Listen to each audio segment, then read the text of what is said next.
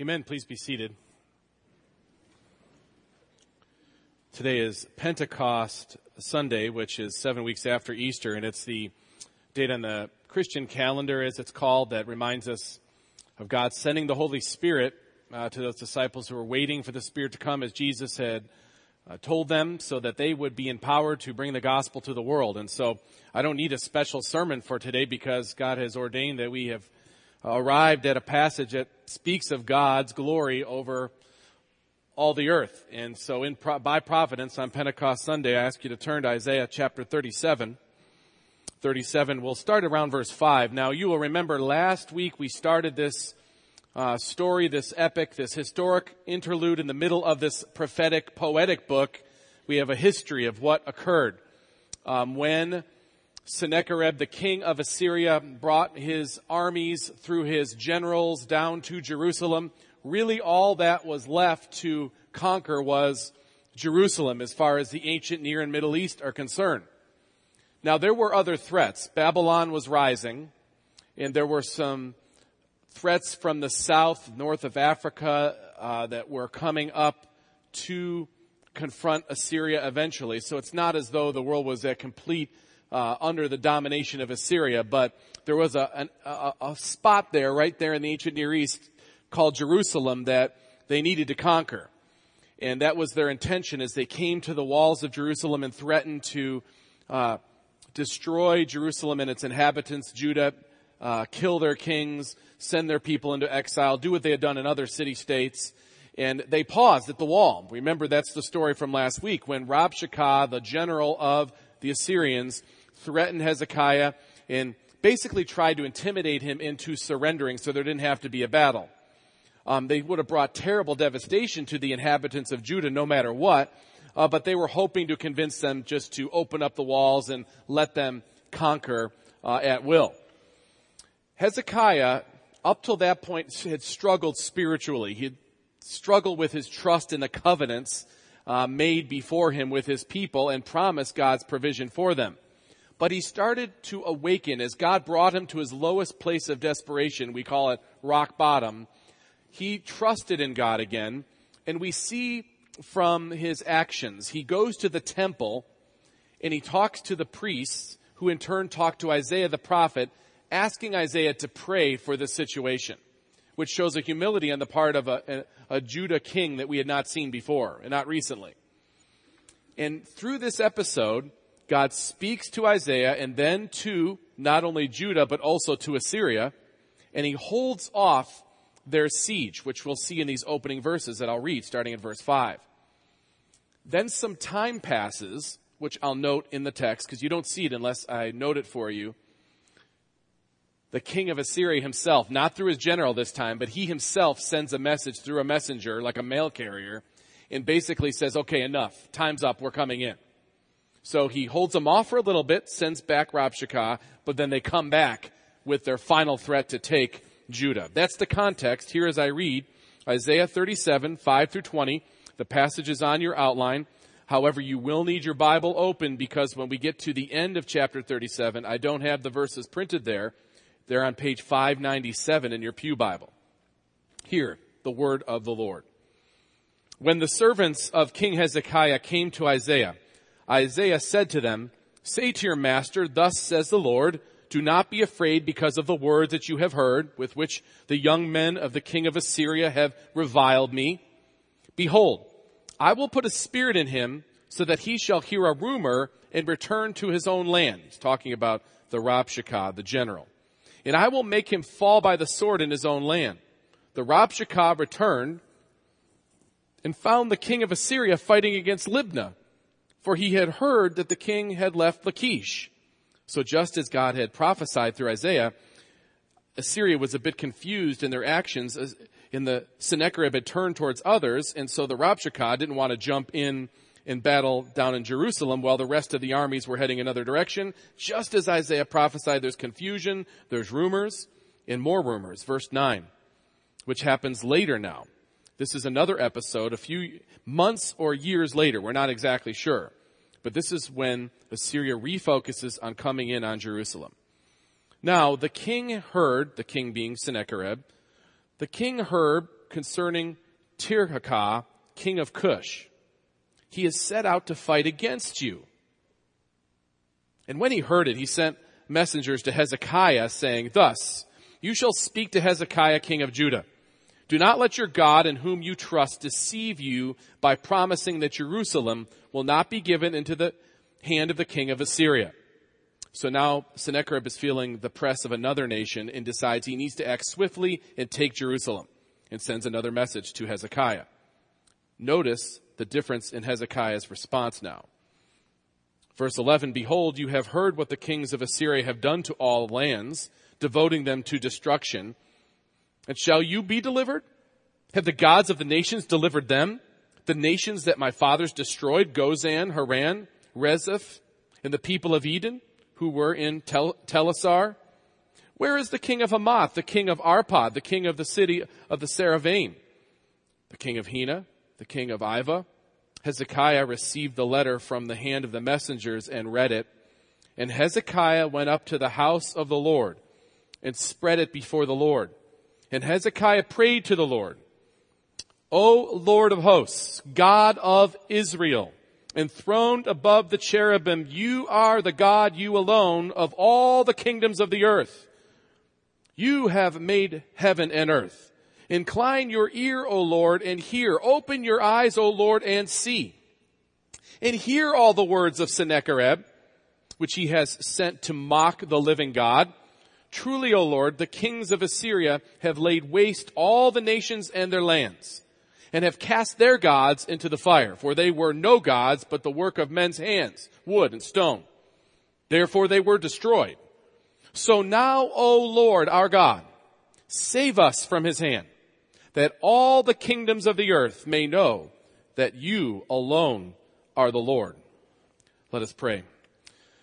Father, our desires are so often centered around our happiness and our well-being. Lord, I pray for you to open our eyes to your glory. It's true that we pray for you to bless us and to make our ways smooth. But Lord, what we really need is to have our wills align with your will, because that is where we will find peace, security, and joy, the things we strive after or think we want so much. Lord, this world is yours, the people and everything in it. It is your glory that matters the most. You are the only one who deserves glory. You are the true and the living God, and you have inexplicably loved us to the point of sending your son Jesus to redeem us and make us your own. We are humbly in awe of you and of your glory. As we read of your ancient deliverance of Judah, encourage us afresh with a sense of your passion for the glory that only you deserve, and so make us to be your joyful people who know your judgments are always right and your salvation is always gracious. I pray this in Christ's name. Amen. When you see people take actions or do things, you ask yourself the question, in your head usually, what makes them do what they do? Why did they do that? What motivates that person? You say it in personal relationships. Parents do it about their children. What makes he or she do this? Children do it about their parents. What makes mom and dad do this? We do it about people that are our friends. What makes them tick? What drives them? What motivates them? At the workplace, all the time, people trying to figure out what motivates another person. All of this is a big part of what we spend our time thinking about. We see actions, we hear words, and we wonder what motivated that action or those words or this pattern of actions or this regularity of these words. What motivates? What a question. What a pursuit. As I have read on this topic, there are many motivations noted. I've always thought people to be pretty simple, maybe just a few, and maybe I'm just thinking through my own motivations. But I found lists upon lists, and they all started to really resonate with me. Yeah, that's true. People are motivated by different things. At least superficially, it seems that way. Some people are just ambitious. They're drive, and they just always have to have something to do, and that motivates them to do the next thing. Some people, it's all about money, what they can gain materially from doing what they do. That's what motivates them. The actions they take, the words they speak, driven towards some kind of physical or material gain. Some people are motivated by independence, a sense that they have their freedom, that nobody can tell them what to do. And everything they do is bent towards keeping their freedom or manifesting their freedom. People will be motivated by a sense of security or peace or stability, and they'll do what they do thinking it will provide for them this kind of thing. People will try to build up their self-esteem, the good feeling they get from accomplishing some kind of task. Some people are motivated by recognition that other people give. Some people want to make a difference, so they act out in a way that they think will have an impact on the world around them. Some people are just competitive. They just want to beat people.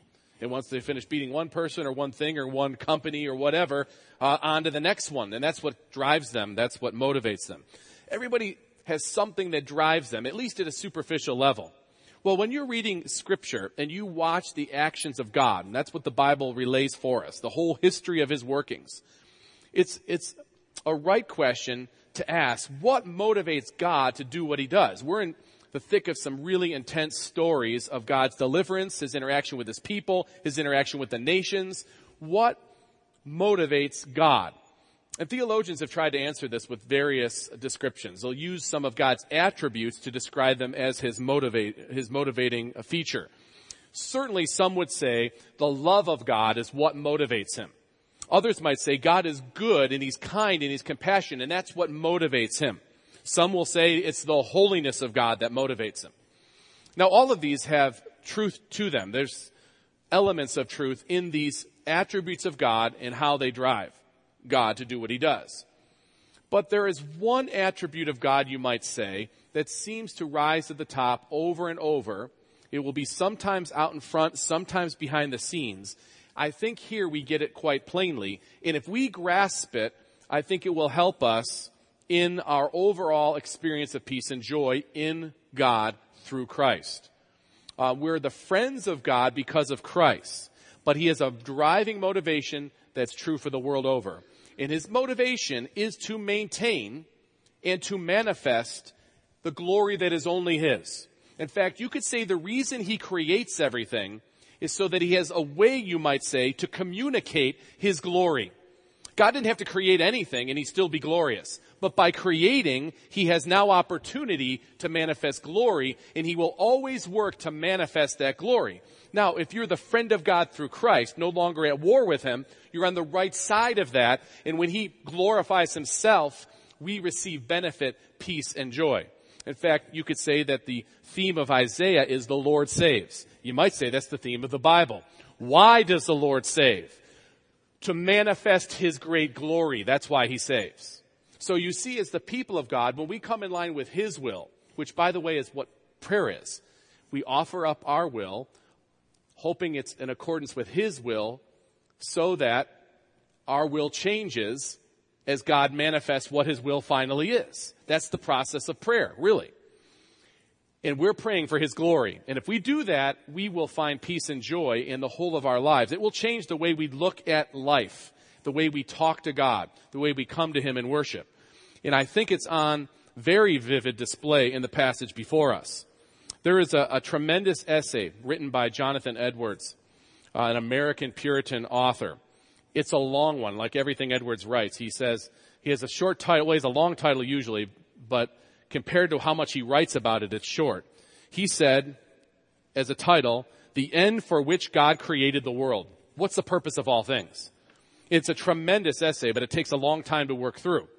So about 20 years ago, John Piper wrote a book to try to explain what Edwards said. It's humorous because he says as many words to say what Piper said, or what Edwards said, but it's a great book. And it's called God's Passion for His Glory. And he lays out this feature of God's working in His purpose. I think it's a worthwhile read for anyone. But essentially what he says is if we can understand God's passion for His own glory, then we will be steered in a direction of peace and joy as whatever happens in our life happens.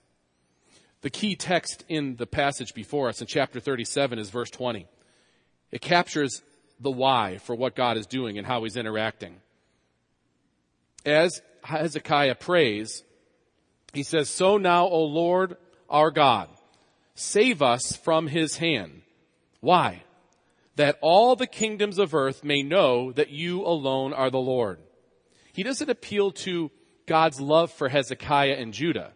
He appeals for God's love for Himself. Now, I understand that strikes us weird as Americans. it's okay. It's the only time it's okay for anyone to love themselves.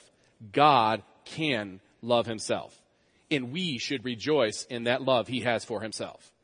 And as we come to understand this, we can pray with a better understanding of God's motivation. He says, save us from his hand. Why? So that the kingdoms of earth may know that you alone are the Lord. Now wait a minute, God loves us for sure. And our eternity is secure in him. We are his children, that's for sure. But that is secondary to what he is ultimately doing in bringing glory to himself. We just get to be part of what he is doing. And that's another aspect of God's grace. I love how Piper puts it. God created the world to exhibit the fullness of his glory in the God-centered joy of his people. King Hezekiah finally gets this, and it revives his life and spirituality. God is passionate about his namesake, and he saves his people in order to manifest his glory. And when we realize that our purpose is to manifest God, we're able to live with peace and joy no matter what the circumstances. In fact, when Piper talks about missions, why we spread the gospel to the world, a great topic for Pentecost Sunday, he says world missions is a declaration of the glories of God among the unreached peoples, with a view to gathering worshipers who magnify God through the gladness of radically obedient lives. Now we'll see more of that featured as we look at the passage together. Understanding God's passion for his own glory will steer believers in the way of peace and joy. And if we get this, it will change our lives. It will change everything that we see, how we see it, what we do, and why we do it. Let's look at this epic climax of Assyria's confrontation of Judah in the text before us. First, starting at verse 5, we have the continued mocking of God by the Assyrians. Now, I mentioned there's a gap here in time, and you'll see where it comes. There are two confrontations. The first one we left off with last week when a somewhat timid Hezekiah receives the word from the Rabshakeh. And you remember he tears his clothes and he mourns and he goes to the temple. He doesn't go directly to talk to Isaiah himself. He sends some priests to speak to Isaiah. And then Isaiah, who is requested to pray, responds with an oracle or a word right away. And that's the first few verses. Look there, verse 5. When the servants of King Hezekiah came to Isaiah, Isaiah said to them, say to your master, thus says the Lord, do not be afraid because of the words that you have heard, with which the young men of the king of Assyria have reviled me. And then Isaiah tells them what he's going to do to hold off this invasion. Verse 7, behold, I will put a spirit in him so that he shall hear a rumor and return to his own land, and I will make him fall by the sword in his own land. So Sennacherib is the king. He sent Rabshakeh, and God's going to send confusion so that Rabshakeh, the general, pulls the troops back, at least temporarily. Verse 8, the Rabshakeh returned, and notice what he finds. He found the king of Assyria fighting against Libnah, which is in a totally different region. This would divide the armies if this kept up. So there's confusion, just like Isaiah forecasted. For he had heard that the king had left Lachish. Lachish was a city that they had already taken, and now they pulled out of it. So the immediate response to Hezekiah's first request is to hold off the Assyrians for a little longer. We don't know how much time goes, but in some months or some years, not more than 2 years, Cush, which is south, starts to make a push against Assyria, and Sennacherib the king gets nervous. Now you'll notice starting in verse 9, we don't hear of the Rabshakeh again, no reference to Egypt, none of that. So time has gone by. This is the second time that Hezekiah is confronted with a threat from Assyria, so the army is on its way again. Verse 9, now the king heard concerning Tirhakah, king of Cush. He is set out to fight against you. So anxiety sets in a bit. Okay, we've got to settle this Jerusalem matter. When he heard it, he sent messengers to Hezekiah saying, notice the mocking. Thus shall you speak to Hezekiah, king of Judah. Do not let your God in whom you trust deceive you by promising that Jerusalem will not be given into the hand of the king of Assyria. So what he does is he mocks God in God's word. He knows what God's word has said to them. Trust him. He's saying, don't trust them. Now, pay attention to this because this parallels many events in history. When a culture immersed in the prophetic word of God, like our country would be, when the word of God is prevalent, it's everywhere. Whether they believe it or not, it's there. And when the culture responds by saying, we don't believe what that word says and we'll do something else, that is mockery of God. And that's the worst thing that could happen. See, God's judgment comes most swiftly when we mock him. He can be tolerant of sin as the gospel goes forth and sinners come to Christ. Even the most sinful of circumstances doesn't evoke the immediate judgment. But when that same place repels the word of God and then mocks God, their time is short. And that's what happens for Assyria. Top of the ancient Near East and Middle East world, it's all going to crash down precisely because of Sennacherib's view of God and the words that he speaks with his mouth. Verse 11.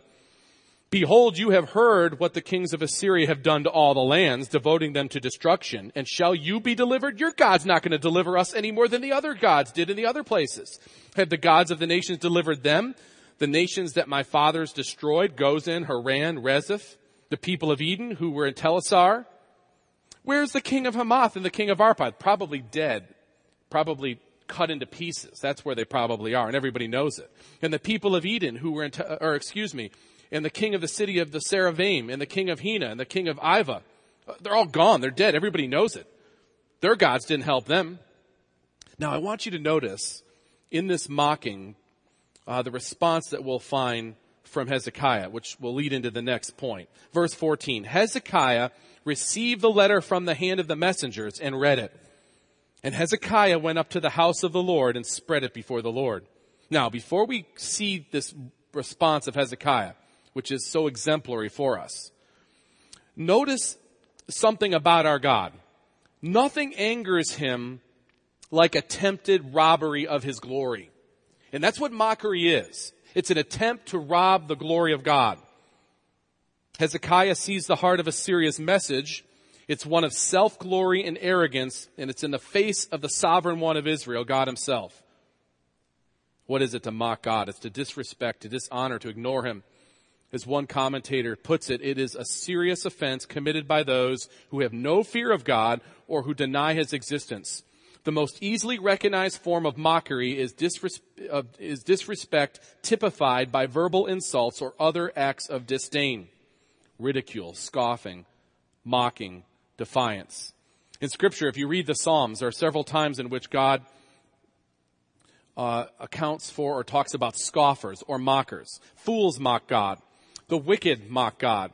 Enemies of God mock him. The proud mock God. Haters of knowledge mock God. The unteachable mock God. And those who mock God will mock the people of God as well. We absolutely live in a day of great turmoil, and every generation probably thinks that of their circumstance, but we're in such a circumstance, I would submit. We're in a frayed and divided land. The thing that should give us most concern, as I have mentioned, however, the most worry should come not from the rampant sin that's always true where people are, because the gospel's there and the gospel frees us from sin. But rather, it's the mockery that you see compounding against Almighty God and his word. That's where it starts to get serious.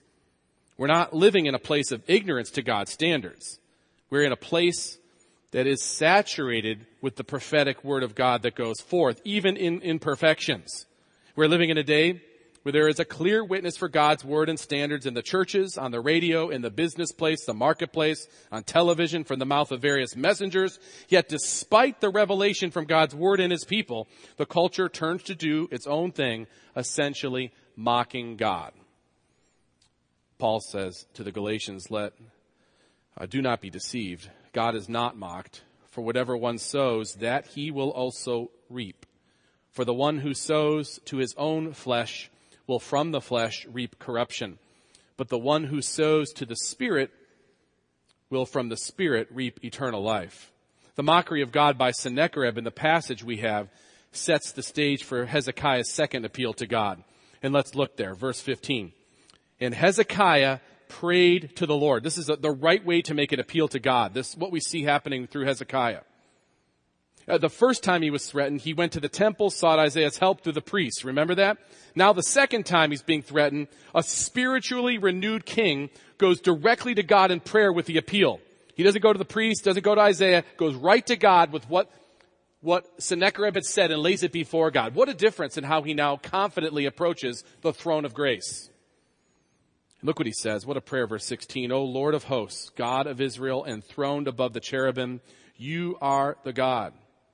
You alone of all the kingdoms of the earth. You have made heaven and earth. Incline your ear, O Lord, and hear. Open your eyes, O Lord, and see and hear all the words of Sennacherib. Notice he doesn't say, look at how your people are suffering. Oh, look at what our problem is. That's not what he says. That's not the big problem here. Lord, look what this pagan king is saying about you, which he has sent to mock the living God, verse 17. Verse 18, truly, O Lord, the kings of Assyria have laid waste all the nations and their lands. It's true, they're powerful.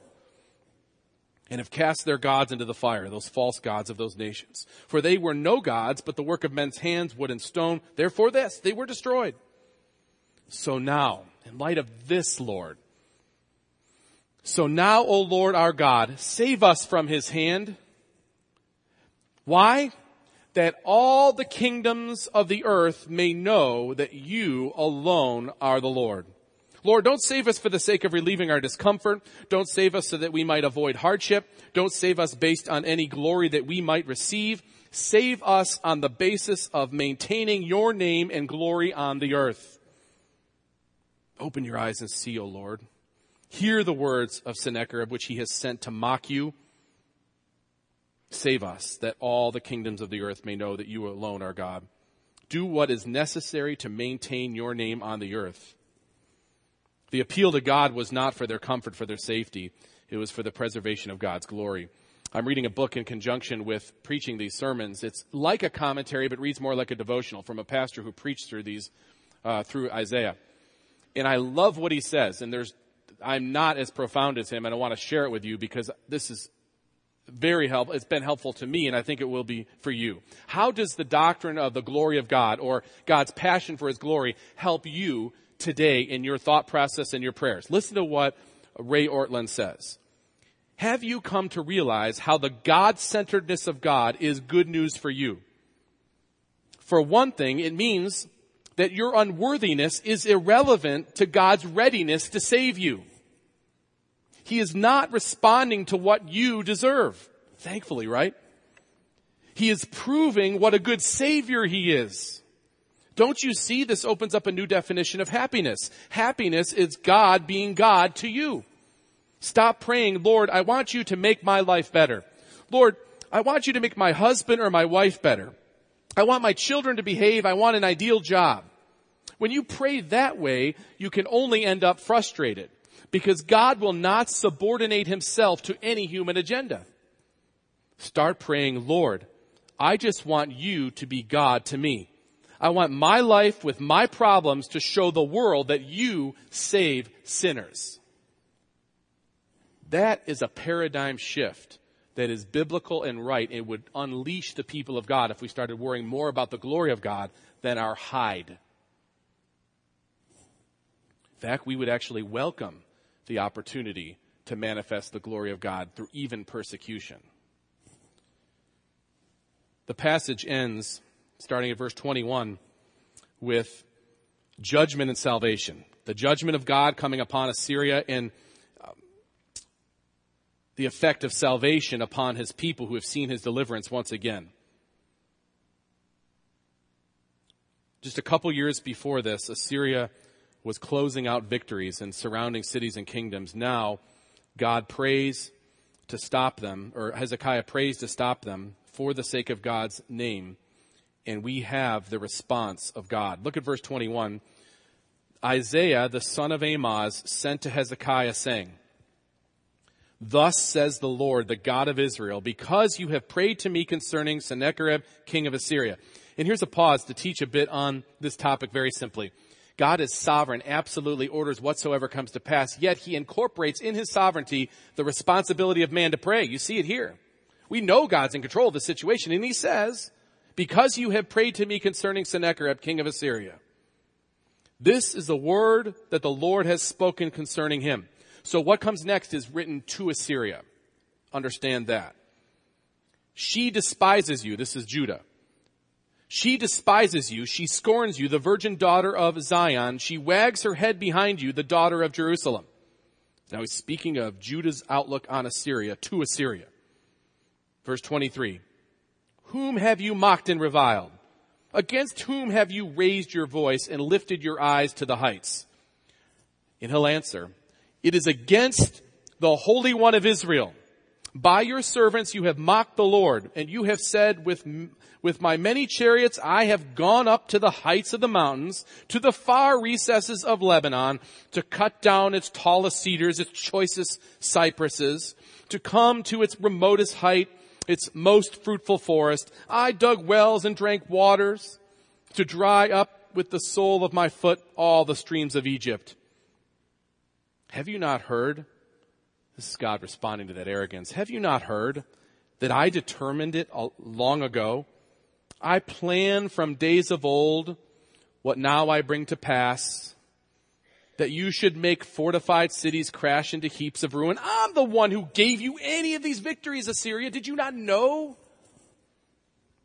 Verse 27, while their inhabitants, shorn of strength, are dismayed and confounded, and have become like plants of the field and like tender grass, like grass on the housetops, blighted before it is grown.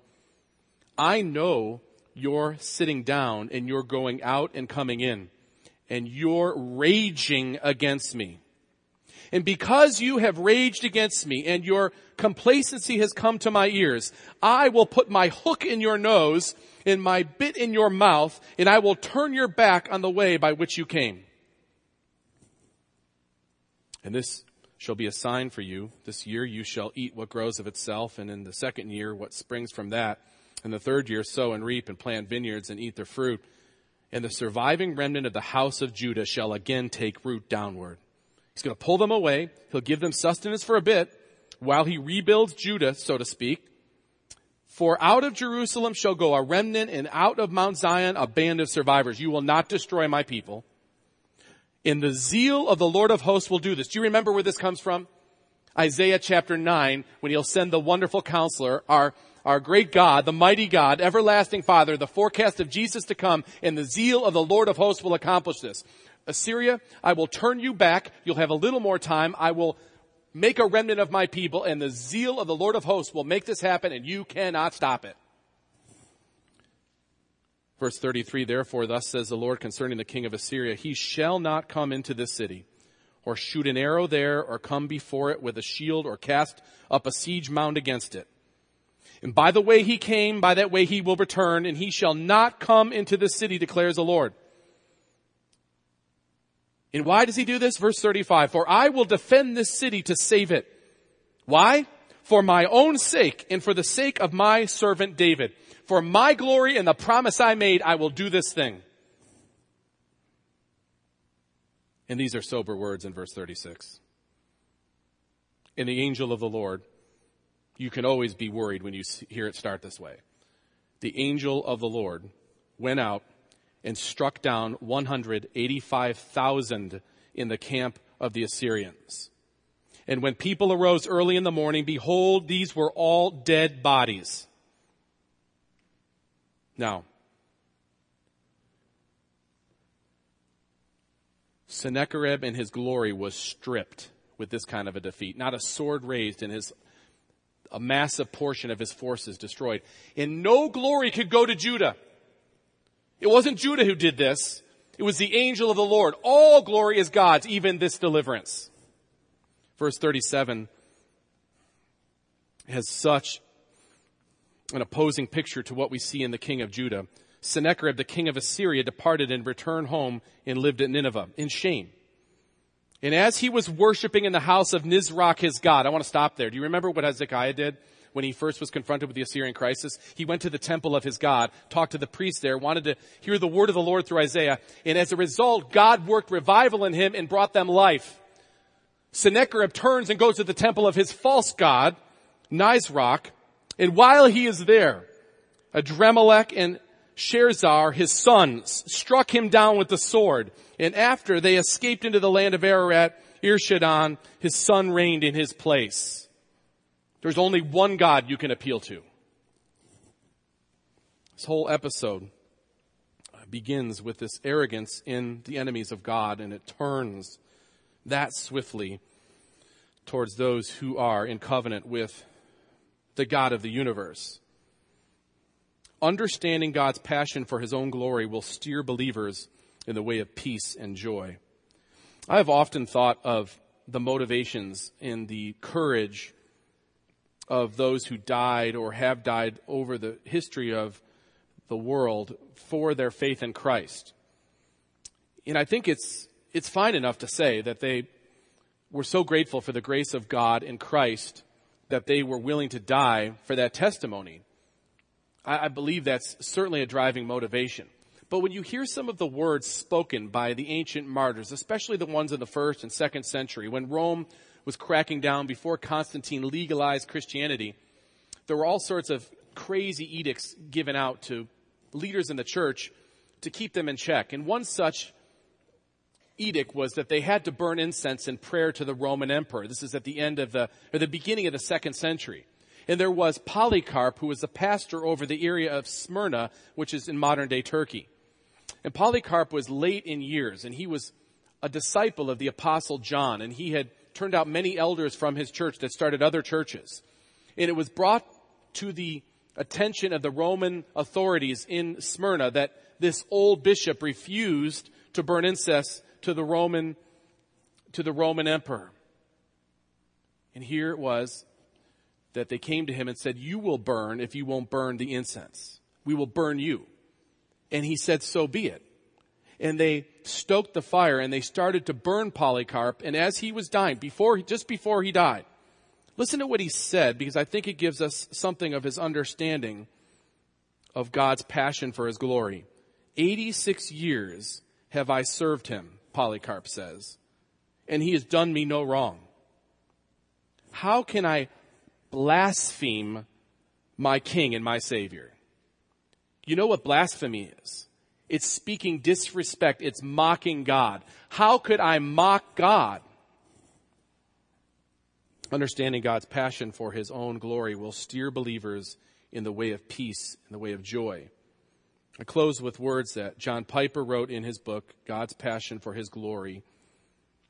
He says that God is glorified not only by his glories being seen, but by it being rejoiced in. That's what I hope we do. I hope we rejoice in the glory of God. Not just that we see it and acknowledge it. It's everywhere. The heavens declare the glory of God. The Word of God declares his glory. But it's not just to see it. It's to embrace it and to rejoice in it. That's what he says. When those that see it then delight in it, God is more glorified than if they only see it. His glory is then received by the whole soul, both by the understanding and by the heart. God made the world that he might communicate and the creature receive his glory, and that it might be received both by the mind and the heart. Let's pray. Lord, we do not pray for you to fix everyone around us. We do not pray for our will to be done. No, instead, we want your glory to be on display for all to see. We want you to manifest yourself as God to us and through us. We want our lives, with our successes, our challenges, our failures, our trials, the issues that we face, we want these to show the world that you save sinners through Christ.